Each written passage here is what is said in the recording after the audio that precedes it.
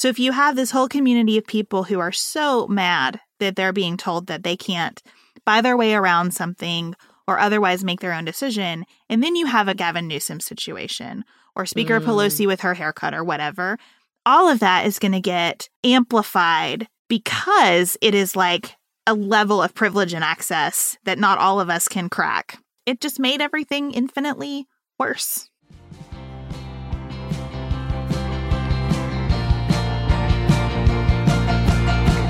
This is Sarah Stewart Holland. And this is Beth Silvers. Thank you for joining us for Pantsuit Politics.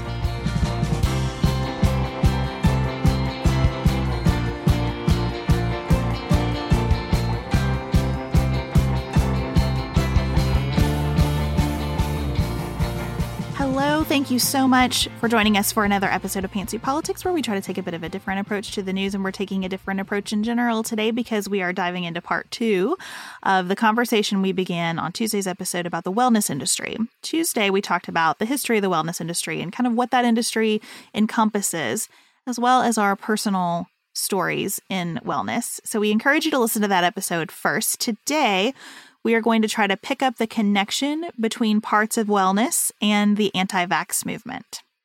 Additionally, this episode is coming to you on Black Friday. And at the end of the show, we're going to share some gift ideas for the Pantsuit Politics listeners in your life. You might want to stick around and add some things to your own list or share that part of the episode with someone who cares about you so that they can get you some good stuff this holiday season. Imagine the softest sheets you've ever felt. Now, imagine them getting even softer over time. I'm here to tell you about Boll & Branch sheets. In a recent customer survey, 96% replied that Boll & Branch sheets get softer with every wash. They're made from the rarest organic cotton and designed to get softer over time. Try their sheets with a 30-night guarantee, plus 15% off your first order with code BUTTERY. So head to BOLLandbranch.com today. Exclusions apply. See site for details. I hope you guys don't mind to time travel back with me about a year.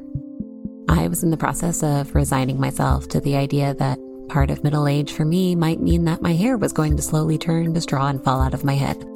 Drama aside, we all know that your hair and skin can sway your mood and impact your day in ways you can't underestimate. I have tried other custom beauty products and just found that they kind of made my hair worse. But ever since I switched to a custom hair routine with Prose, I've noticed so many benefits. Healthier hair, yes, but beyond that too. I feel like I don't have to blow dry my hair anymore in order for it to look good, because it's stronger, fuller, softer, and just looks nicer.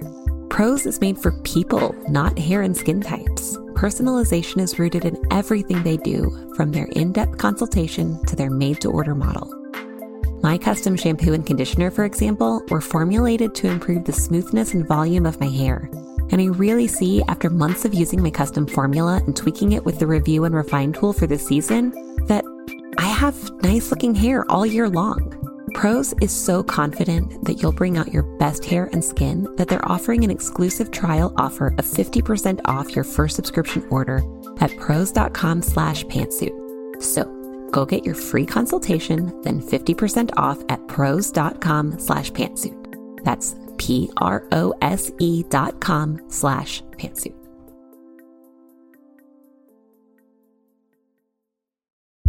Traditionally, financial planning advice is either only for those who are already wealthy or salespeople calling themselves financial advisors who say they'll give you free financial advice but really just sell products to earn commissions. Fearless Finance takes a dramatic departure from either of those traditional models. Their entire business is built on making financial advice accessible and affordable because we know that financial literacy, stress reduction, and financial security are critical to overall well-being. I'm a little bit obsessed with Elizabeth, our Fearless Finance advisor. I've had an array of advisors in the past who answered questions like, should we be spending less on this, with evasive answers like, it depends on your priorities. Not Elizabeth. She answers with actually helpful guidelines. You're spending more than the average family of 5, or I'd like to see this increase by 6%. Thank you. This is Fearless Finance's mission, to make advice affordable and accessible. You meet with your planner virtually and they charge you by the hour. You only pay for the time you use down to a quarter hour. Their planners meet with you where you are on your financial journey, no judgment. Visit fearlessfinance.com today. You can chat with a planner for free to make sure it's a good fit, and you'll get $50 off your first planning meeting when you use the code PANTSUIT. That's fearlessfinance.com and use code PANTSUIT for $50 off your first planning meeting.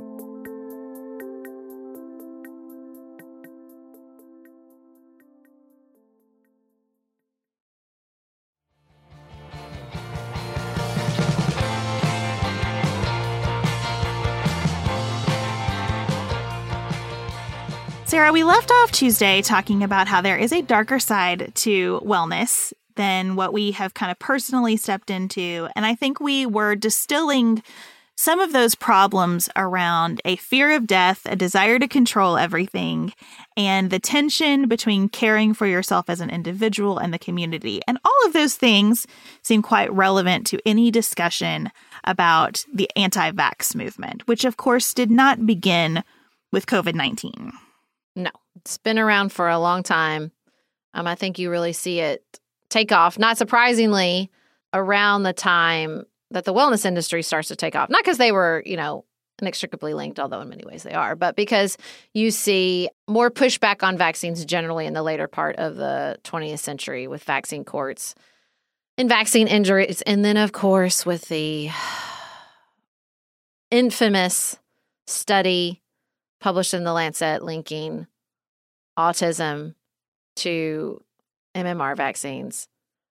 Thoroughly debunked at this point. Just thoroughly debunked. But I think that was just the kindling on a fire that was already burning at that point. And just like we see during COVID, there are both left-leaning and right-leaning theories of the case about vaccines. So on the right, you have a greater sense of I don't like compulsion. I don't want to be forced to do anything. And on the left, you have sort of pharmaceutical company mistrust, anti-corporate interest. And those forces kind of merged around the autism situation, the Jenny McCarthy moment. They have merged in some ways around natural birth and parenting, which we talked about on Tuesday's episode, and they have certainly merged around the COVID-19 vaccines. Well, I think what you see at all of these points is a lack of really good guidance. Often because there's a lack of information. Nobody wants to hear we don't know, especially when it comes to your own health, your own body, your children, your children's health. But that is often the answer. We don't know. We don't know so much about autism. We don't know a lot about COVID-19 still. We certainly didn't at the beginning. We don't know a lot about nutrition. I'll never forget the moment in Michael Pollan's book, The Omnivore's Dilemma, where he says something like, nutritional science is basically in the dark ages still. I mean, if you're my mom's age, for example, what have you heard? Fat is terrible. Fat is great. Butter is terrible. Margarine is great. Oh, wait, margarine is terrible. Butter is great. Sugar is terrible. Sugar is fine. Just the eggs are terrible. Eggs are fantastic. Eggs are fine. Eggs are fine. Just the conflicting evidence. Not to mention right now you could find somebody who will tell you all you should eat is meat versus somebody that'll tell you should never touch meat. Just the differing conclusions, not even narratives, conclusions coming out as reported in particularly in the media about just what we should and shouldn't eat over the past 50 years will leave you in a real place of distrust. I feel this way every time somebody writes about water, how much water we should drink every day, because for the longest time it was everybody's dehydrated. We should be walking around constantly with the biggest containers of water we possibly can. And then every once in a while, somebody will write a piece and be like, actually, there's diminishing returns on all that water that we're drinking. Actually, if you're eating enough fruits and vegetables, you don't need all that extra water. What are we doing? This is really more of a status symbol than a health measure. And that lack of consistent, clear guidance has really been, I think, why we have failed whatever societal test COVID-19 has been presenting. Because from the beginning, we have not agreed on the scope of the threat of COVID-19, and we have not agreed on, in America at least, any of the tools that we have to mitigate the threat presented by COVID-19. Well, and I think the problem is it's not nefarious, right? I think depending on what side of the political spectrum you are on, you're saying, well, that's because the government's out to get you, or that's because corporations are out to get you. And it's not either of those things. Not that there aren't people with less than pure motives throughout all of our institutions and industries. It's just that they're all run by humans, and humans with a lack of complete information. In an environment where you can find lots of information, you can be overwhelmed with information pretty easily in our current media and information environment, while also having to face the reality that sometimes the answer is, I don't know. Even if you have the internet at your fingertips, sometimes the answer is, we don't really know. And to be fair, nobody has done I don't know well enough throughout the pandemic. So let's talk about that wellness to QAnon pipeline. There was already a pretty tight connection between wellness and QAnon pre-pandemic, in sort of the libertarian thread of like, everybody leave me alone, I do what I want to do, mainstream media, mainstream medicine, mainstream anything is out to get you. Elites are pulling all of these strings, and we're all waiting for the day when the elites get toppled. Some of that ideology around the Great Awakening in QAnon, you can link up if you want to just take things out of context from yoga and other sort of Eastern medicine ideas. You can link all that up with the Great Awakening. You can certainly link that up with Christianity and other faiths and the kind of Revelations view. So there was already like an ambiguous spirituality to QAnon pre-pandemic. Well, and I think you'd already had sort of what they call the pastel QAnon. It had already moved off like 8chan and these really dark, kind of gross corners of the internet where like the mainstream is not going to step a foot. Certainly not white, wealthy women who practice yoga. So you had already seen this transition onto like Instagram, and basically it all get cleaned up and a pretty filter and some nice wording, and definitely linked with like child sex trafficking. And we all remember the Wayfair situation. And so it had already been sort of pushed into the mainstream through many of these social media platforms, in particular Instagram. And you see influencers who had big followings because of yoga or veganism or home birth or all these things. They already had this following. And so then all of a sudden you start to dig and scratch at some of their hashtags or some of their wording, and you start to see these QAnon red flags popping up. And dig and scratch is a great word for it, because one of the things I noticed as we were doing our research and actually going to some of these channels, it amazed me how many people wanted to keep their grid pretty, but then fill it with lots of memes from the QAnon space. So the first graphic in a carousel of graphics would be kind of a beautiful food for thought. And then you'd scroll and it would be like, roar, the elite cabal is coming for you and your kids. You know, it's just kind of wild how stylistically this all got packaged and continues to be packaged on Instagram.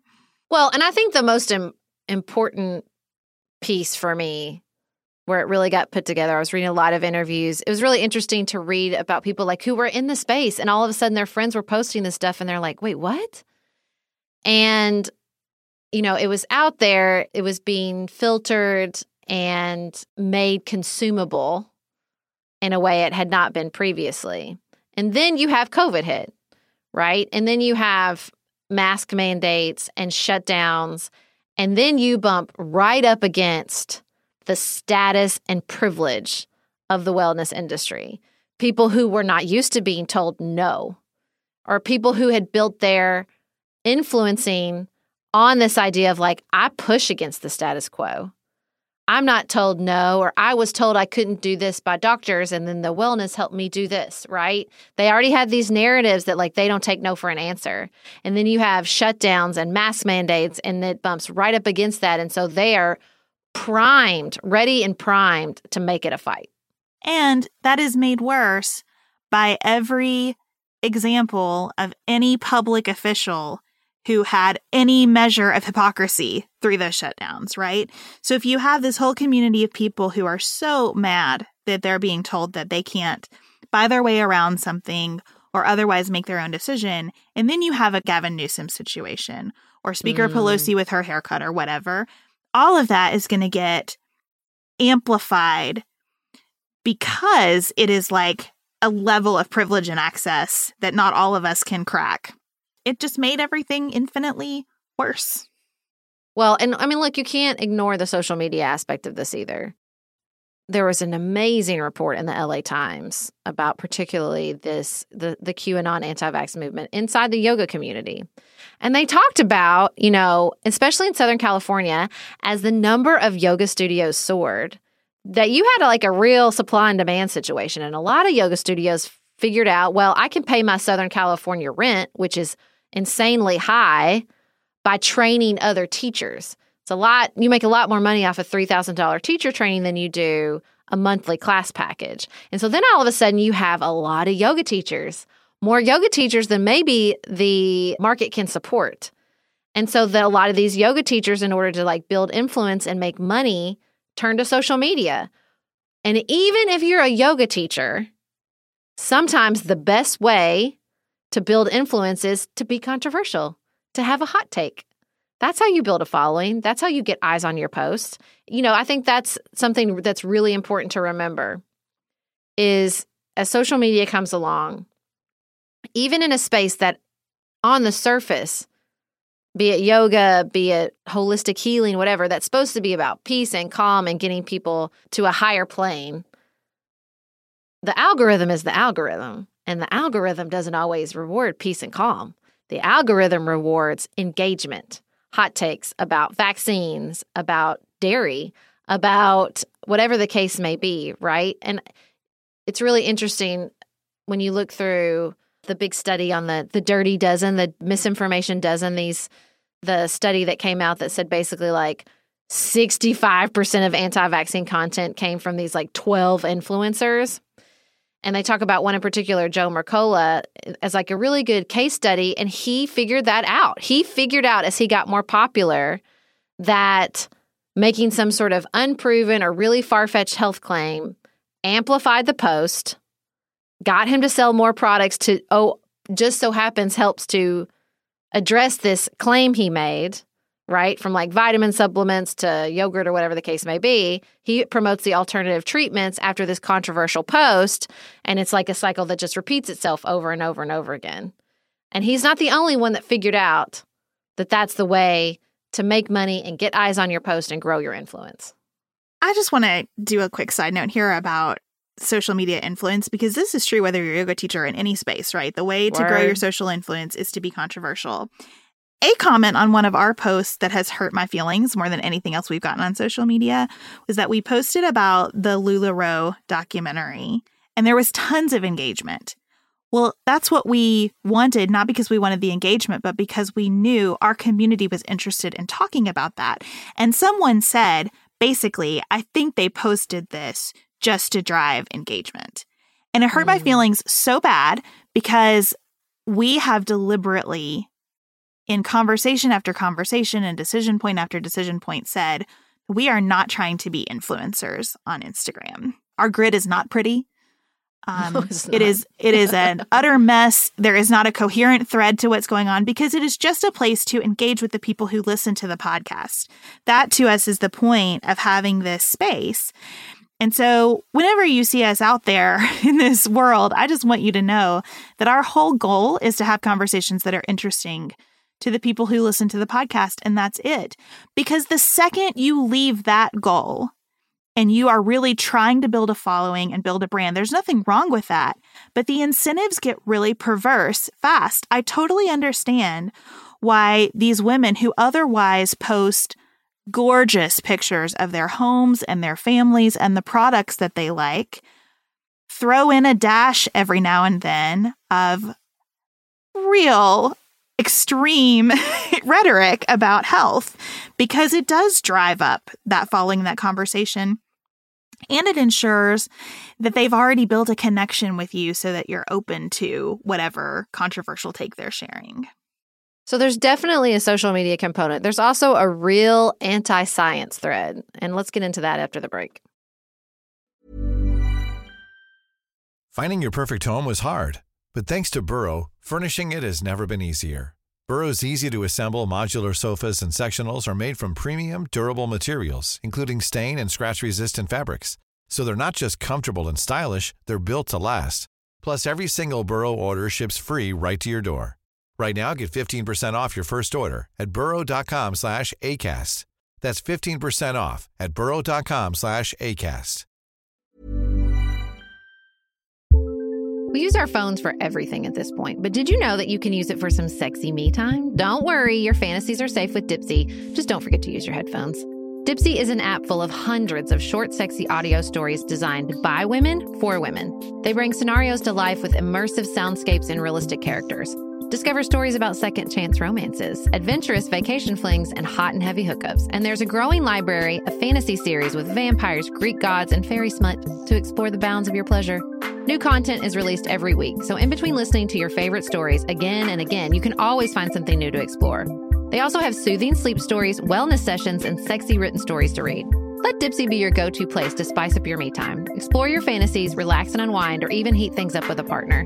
For listeners of the show, Dipsea is offering an extended 30-day free trial when you go to dipseastories.com/pantsuit. That's 30 days of full access for free when you go to dipseastories.com/pantsuit. dipseastories.com/pantsuit.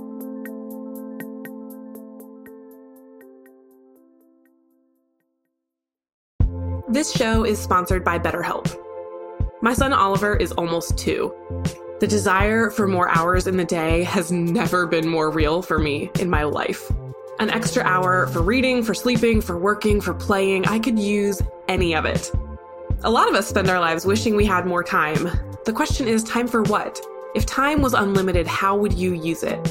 The best way to squeeze that special thing into your schedule is to know what's important to you and to then make it a priority. Therapy can help you figure that out, help you find what matters to you so that you can do more of it. Just last week, my mom actually asked me about my experience with BetterHelp after hearing ads like this one for it.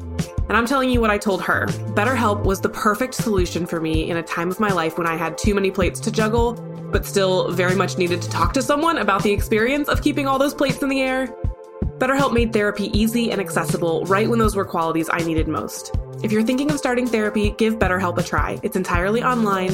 It's designed to be convenient, flexible, suited to your schedule. You just fill out a very brief questionnaire to get matched with a licensed therapist, and then you can switch therapists anytime for no additional charge.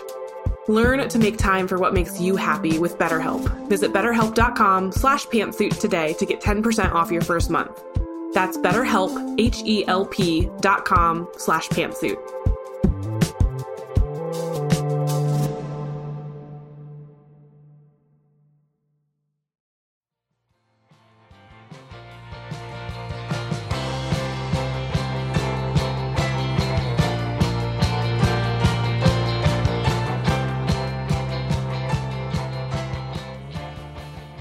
Know if anti-science is exactly the word I would pick out. There is an anti-science thread, but I want to be more specific than that because it's almost a rejection of the people doing the science.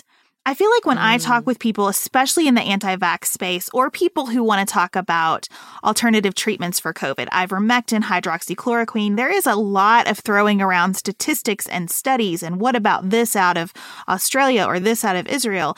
So it's not like there's an anti-science thread completely, as much as there is a sense that someone doesn't want you to get all the information available because they have an agenda that they are pushing on you. Yeah, I agree. There is a real elevation of the idea that like you're questioning the status quo, that is morally righteous, that you're searching out the information they don't want you to have, that you have the secret information. You know, Mike Rothschild, who writes so beautifully and well and reports so well on the QAnon in particular, but conspiracy theories, he really names this a lot as the fuel for all the conspiracy theories, not just QAnon. There's lots of, conspiracy theories, obviously, surrounding COVID, too. That's the fuel for that fire, right? This idea that they're trying to keep something from you. I am not motivated by that. That is not a thread that's ever motivated me. inside the wellness space. But I get it. Like, I get why it's appealing. I mean, again, if you're hearing one takedown after the next of like, they said this drug was safe and it's not. They said this food was fine and it's not. They said this was good for you and it's not. Like, you can see where you learn to lean into that narrative. Yeah, Mike Rothschild had a tweet the other day about wellness and anti-vax and said that there is a real lure of secret knowledge, that you are special enough to be invited into the room where there is secret knowledge not being shared with the masses, and that drives a lot of people. And in fairness, I think that part of the problem throughout the pandemic has been ascribing morality to your position on any kind of COVID protocol, precaution, treatment, no matter where you stand on it. We have decided that nothing here is a tool. Everything here is a statement in how much you care about people and how much you care about individual liberty and how much you care about your children. Like, everybody, I have participated in that. And I have regrets about how I have talked about masking and even vaccinations throughout the pandemic, because as strongly as I believed it is important to participate in a communal way around this extremely communicative disease, I think I've added to the problem in some spaces by being more definitive than it made sense to be. Well, and I think the anti-science part for me is the cherry picking. It's the we don't trust studies until it's a study we trust.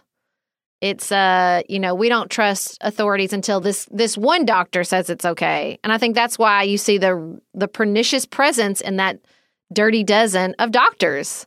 You know, Dr. Christine Northup's on the list, and she was definitely on Oprah. I had her book. I remember.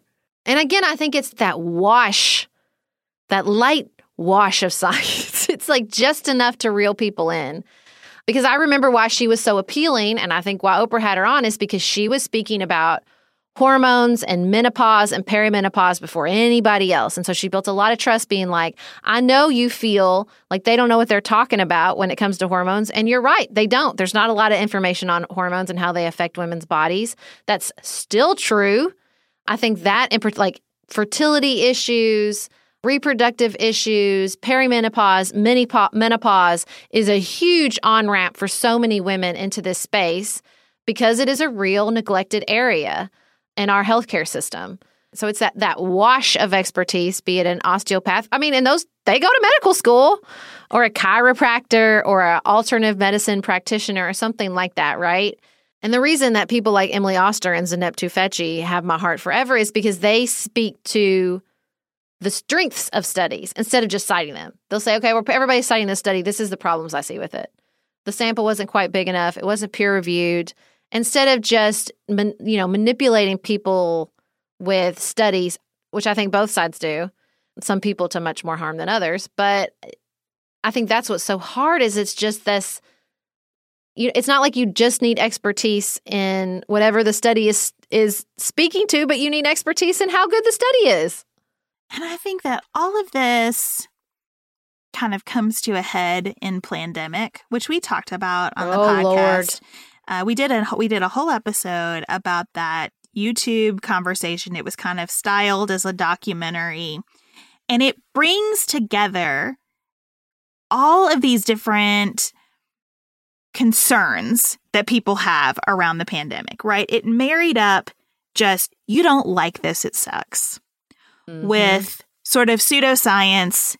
It doesn't suck as bad as they say. We can control this better than they say we can. With they are a big conspiracy out to get secret you. Knowledge. And that kind of QAnon vibe of this is just one more step toward global authoritarian domination by elites.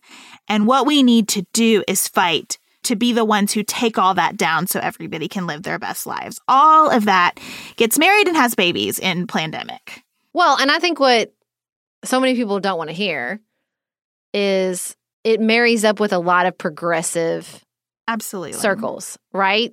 Like the anti-vax movement is not a conservative-only movement. There was an interesting piece, I think, in a San Francisco paper about how 7 schools in the Bay Area, more than half of the students are unvaccinated. Half of them. That's a huge number. And so I think this is where you see some really strange bedfellows in the anti-vax movement, in the QAnon movement, or you see people that just like were hardcore for Obama and then went all the way to the other end of the spectrum. And I just think it speaks to how complicated this is. This isn't just about ignorance. This isn't just about people being dumb or being anti-science or being, whatever pejorative you want to throw around. This is not about individual moral failings. There are much bigger cultural components, institutional failings, and political threads that are a piece of all this. And I think Plandemic was that moment where there was already a fire burning and that just the kindling was dumped right on top of it. And I just want to be really open and honest about how there are bits and pieces of all of this that I completely get. The pandemic has sucked. I would love for someone to say, this was all an elaborate ruse, and we can forget about every single bit of it and go back to living our lives as normal, and we're going to hold the people who did this to us accountable. Wouldn't that be nice? Mm-hmm. I get the concern about the vaccine being developed really quickly. That's why we had a doctor from Johns Hopkins on this show to ask about vaccine development.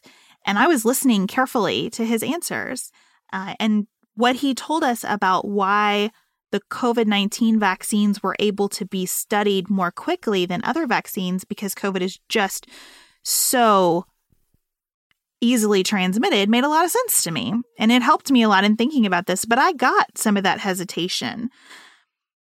I think the problem has continued to come where every concern gets met with, no, you are stupid and wrong. And then somebody is standing in the wings going, oh, did they tell you you're stupid and wrong for having a question? Well, come join us. We question everything. Having a question is the best possible thing you could do. And so there's exploitation happening in that space that tells you that you're being exploited. And it's just a merry-go-round that never seems to stop. I guess, yeah. And I don't want to do exactly what you talked about in the last episode. I don't want to make it an all-in, an easy villain, an easy hero, because that's not what's going on here. It's way more complicated than that. And I think it's easy. It's easy to get in your head about anti-vaxxers. That's why I'm so just in awe of what Maggie did, to step out and say, no, that was me. I fell down that rabbit hole, and I thought I was doing the right thing. Because that's it. I mean, people think they're doing the right thing. They think they're doing the right thing for their kids. They think they're protecting their kids. And I just think it's hard to keep that empathy when it touches on stuff that is so tender for most of us. Issues of health, our own personal experiences inside the healthcare system, our own personal experiences with wellness, be they positive or negative. We haven't even touched much on the spiritual component of all this and why we're also susceptible when you add in how we feel about life and death and what happens after you die and, what we're all connected to on this planet or others. I mean, like, you could go down a whole rabbit hole of Gaia and aliens and Demi Lovato. Look, there's a lot here, is all I'm saying. And questions about why we're here and what role sickness and suffering are supposed to have in our lives. It's a lot. I want to talk about ivermectin really quick, if we can, because part of the history of anti-vax movements has often involved demands for alternative medicines. That was new information to me as we did this research, because I have been so confused by hydroxychloroquine and ivermectin as these partisan, no, we have the real answer tools. It's just taken me by complete surprise. So it was helpful to me to learn that throughout history, when you have someone demanding that the status quo is wrong, they often have their own answer to whatever problem the status quo is trying to solve. And I was reading about these two drugs in particular, and what's strange about ivermectin and hydroxychloroquine is that they are still pharmaceutical drugs that have approved uses. That's unusual. That the opposition to the medical establishment is presenting what is a tool in the medical establishment's arsenal just for other purposes and rejecting sort of the approval system and saying, no, we want to use this for to solve this particular problem, not the problem that it's approved to solve. Interesting, but not surprising because, this is our first pandemic in a while. Our first pandemic with the internet. So not surprising that we're going to have some unique manifestations of our anxieties and new conspiracy theories and new interactions between the sort of conspiracy theory, the wellness influencer, the political moment, and treatments available. And ivermectin is a perfect example of how I don't know is usually the right answer. Mm-hmm. I totally understand why ivermectin was rolled out for use across the world, because it has been a miraculous drug for countries that frequently battle parasites and all of the infections that arise from parasitic worms and things like that. So it is a complete miracle. And I think it has been a misstep for the American sort of media medical establishment. Now I sound like I'm way into the wellness house, but I think it's been a misstep to mock ivermectin over the past few months. I feel like the message that they were trying to communicate is, please don't self-prescribe and please don't source from veterinary supply stores, because that is the wrong dosage for a human and is the wrong application of this drug to a human. But that's really messy and hard. And so instead we get stop taking cow drugs or stop taking horse you big pills, dum-dum. Right? Instead of, actually, it's complicated. This is a really good drug. People are trying it for this. And just the past couple of weeks, we're starting to get some information that the reason ivermectin has had some success in certain studies throughout the world is because if you are in a place where a lot of people are exposed to mosquitoes, parasitic worms, issues like that, having ivermectin as part of the COVID treatment makes sense. You got to get rid of that stuff so that your body can actually fight the COVID infection. And so it's not that it's categorically never going to have value as part of the protocol. It's just not the miracle that's being promised. It's not preventive, and it's not a complete cure for everybody. It's just a very complicated thing. And I bet we are only at the beginning of what we're eventually going to understand about it. And I think this whole crisis has been so difficult because in order for public health measures to work, you do need everybody to buy into them. And getting people to buy in requires a whole lot of, no, I know I have the answer. This is the answer right here. And you need to do this exact thing and don't ask questions about it. And that just fuels a fire that's already burning around what's everybody's agenda. So often on this podcast, I feel a lot like George W. Bush in that one debate where he says, being president is hard. And they made fun of him forever. Just being president's hard. Because I feel like so often I just come down to being human's hard, guys. I don't know the answer. I'm trying to find a little bit stronger of a recommendation than just, it's hard out there, guys. I don't know what to tell you. And I think as I'm coming out of this wellness conversation and just spending a lot of time with how people struggle in this space, and the damage it does, the real damage it can do, is to remind myself I can't talk someone into trusting something. I can't have one conversation or two conversations or three conversations that's going to help someone build trust with the medical community or the pharmaceutical industry.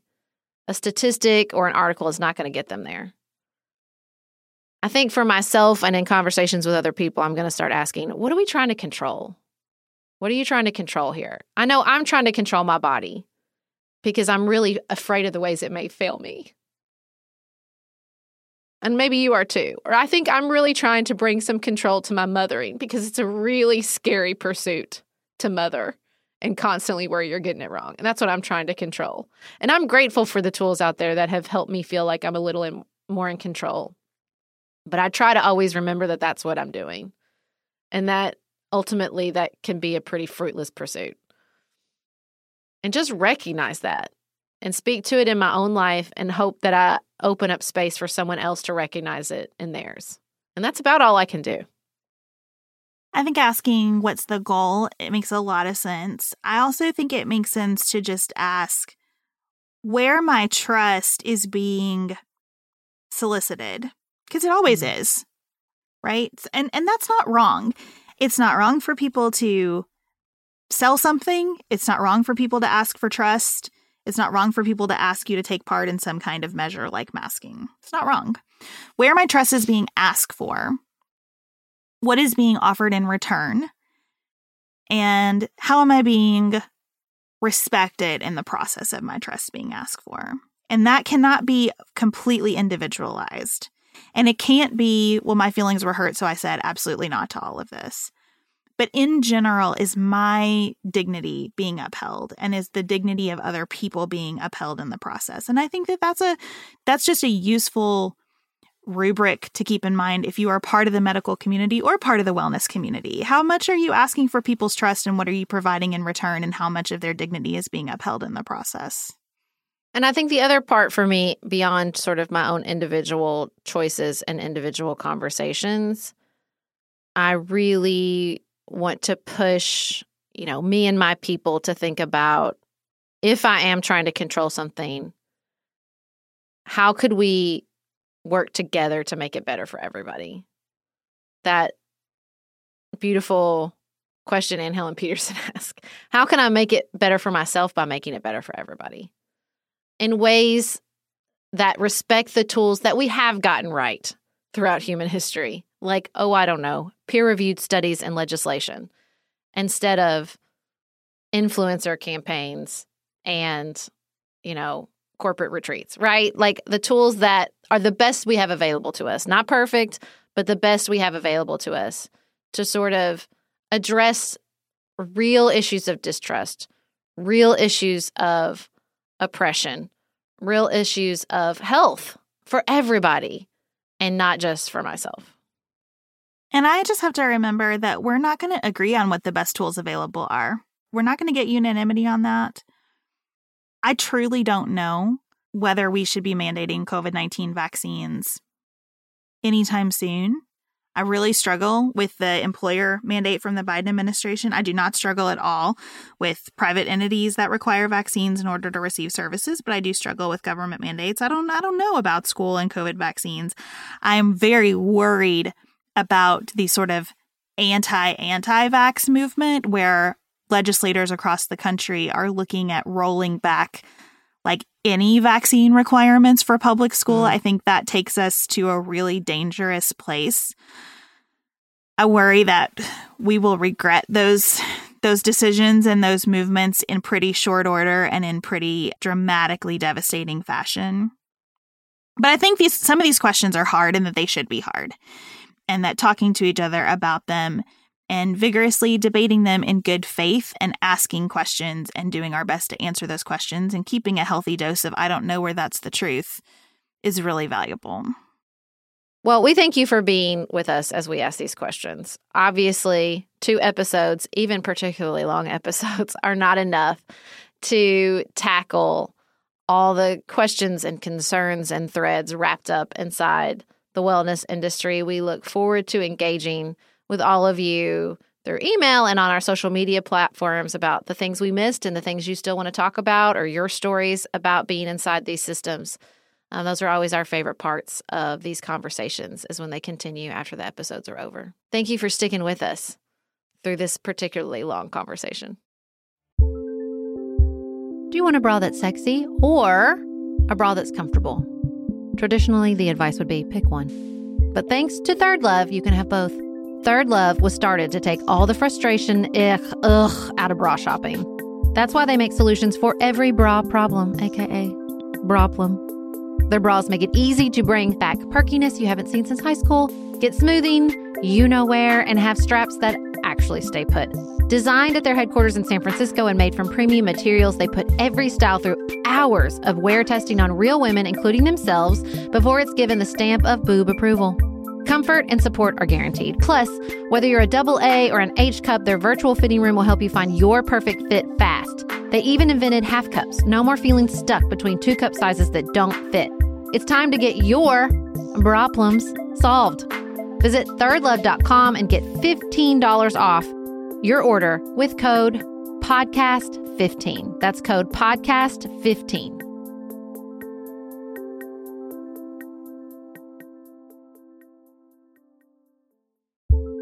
I hope you guys don't mind to time travel back with me about a year. I was in the process of resigning myself to the idea that part of middle age for me might mean that my hair was going to slowly turn to straw and fall out of my head. Drama aside, we all know that your hair and skin can sway your mood and impact your day in ways you can't underestimate.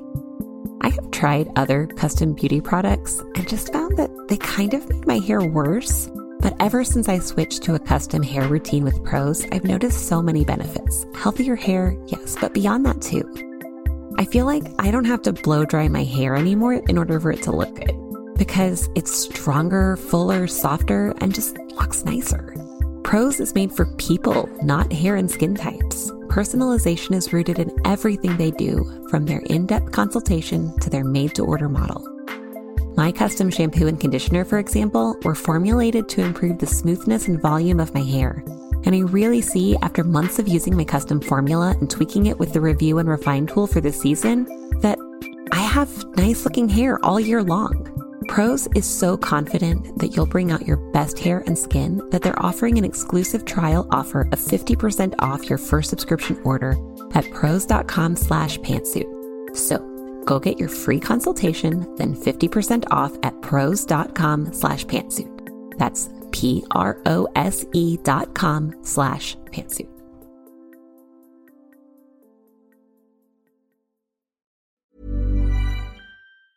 Tired of ads barging into your favorite news podcasts? Good news. Ad-free listening is available on Amazon Music for all the music plus top podcasts included with your Prime membership. Stay up to date on everything newsworthy by downloading the Amazon Music app for free or go to amazon.com/news ad free. That's amazon.com/news ad free to catch up on the latest episodes without the ads.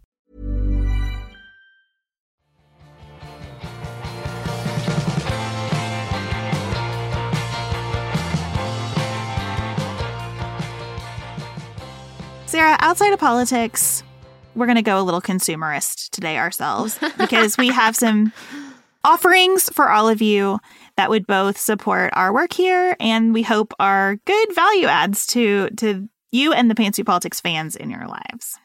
Yeah, we're thrilled to announce first that we are now on Cameo.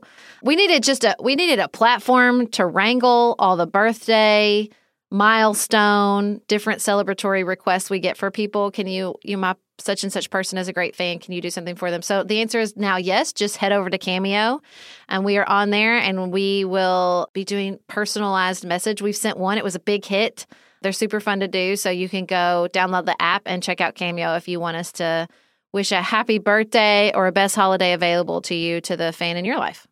I'm going to be honest and tell you all that I did not want to do this. I have been the holdup on Cameo. I did not want to do it. And when we did our first one, it was so fun. And what was really nice is that when we were trying to just manage these requests as they came in, because we didn't have a system for it, it was kind of like, maybe I can say hi to this person, but I don't really know what to say. I don't have a lot of information. Cameo just has such a good process of letting people tell you, here's who the person is. Here are some things about them that are important. This is what you should know to do this well. It's fantastic. And I regret being such a holdout on it because it really was a nice way to interact. Also, we have new Pantsuit Politics merch, new sweatshirts and hats and stationery. Stationery is something that y'all have been asking for a while. All of that is now on our website, pantsuitpoliticsshow.com. It is much easier to find. It is a better interface. We are really excited about the new designs. So go to our website and check that stuff out if you'd like a long sleeve t-shirt or a baseball cap that says Pantsuit Politics. We also have our holiday gift guide still up on our website. We'll put the link to that in the show notes where we talked about all our gifts that are go-tos for the people in our lives. So we hope that you'll check that out and it'll spark some ideas for your family and friends. I think that's it. I think that's all we have to offer, right? Well, we're adding to that gift guide some partnerships. There are a few vendors who have made some Pantsuit Politics inspired merch that will add to that holiday gift guide. So there's like an affiliate relationship with us for those products, and we hope that you enjoy them. And we're always happy to partner with other small businesses to make something that we think that you all will really enjoy. So, have the best holiday shopping available to you. We hope that you have enjoyed this week of hopefully time spent with people that you love and some smooth travels. And we will be back in your ears on Tuesday. Until then, enjoy the weekend.